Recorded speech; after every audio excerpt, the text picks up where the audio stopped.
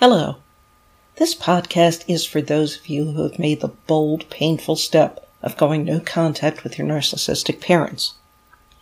All of us who have gone no contact with our narcissistic parents know that in such situations, the relationship has become utterly intolerable, and that pushed us to the desperation of no contact.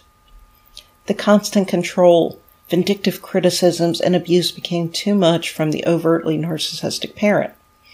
The constant shaming, manipulation, childish behavior, and abuses so subtle most people didn't see them from the covertly narcissistic parent also were too much. Who can live with this indefinitely? No one with any normal human emotions could do it. Upon ending the relationship, the shock of the flying monkeys and their despicable abuse was next. The constant comments of, "But that's your mother or father. You only get one set of parents.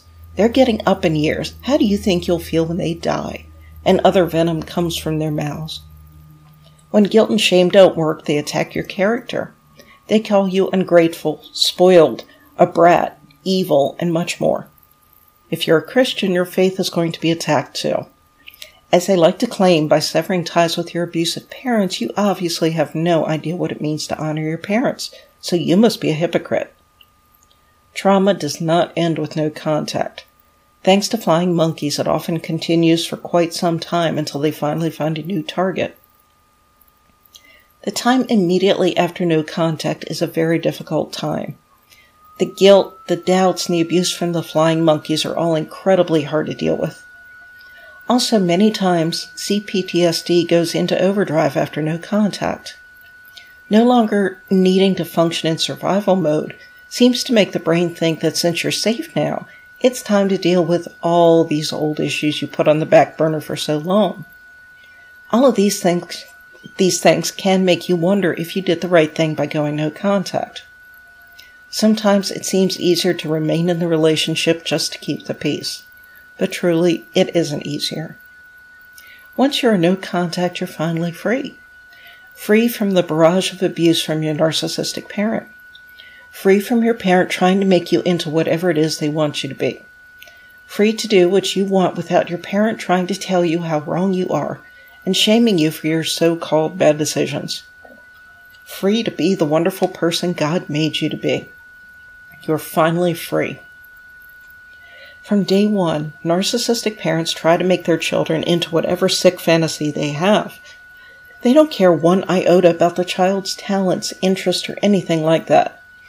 They are narcissists after all, so all that matters to them is what they want. Growing up like this, finally experiencing freedom can be scary. The assaults of the flying monkeys and often the harassment from the narcissistic parents can just add to the fear. You know something though? Going through the fear is totally worth it. On the other side of that fear is peace, joy, and bravery like you have never known. And you don't have to walk through that fear alone. God will be right by your side.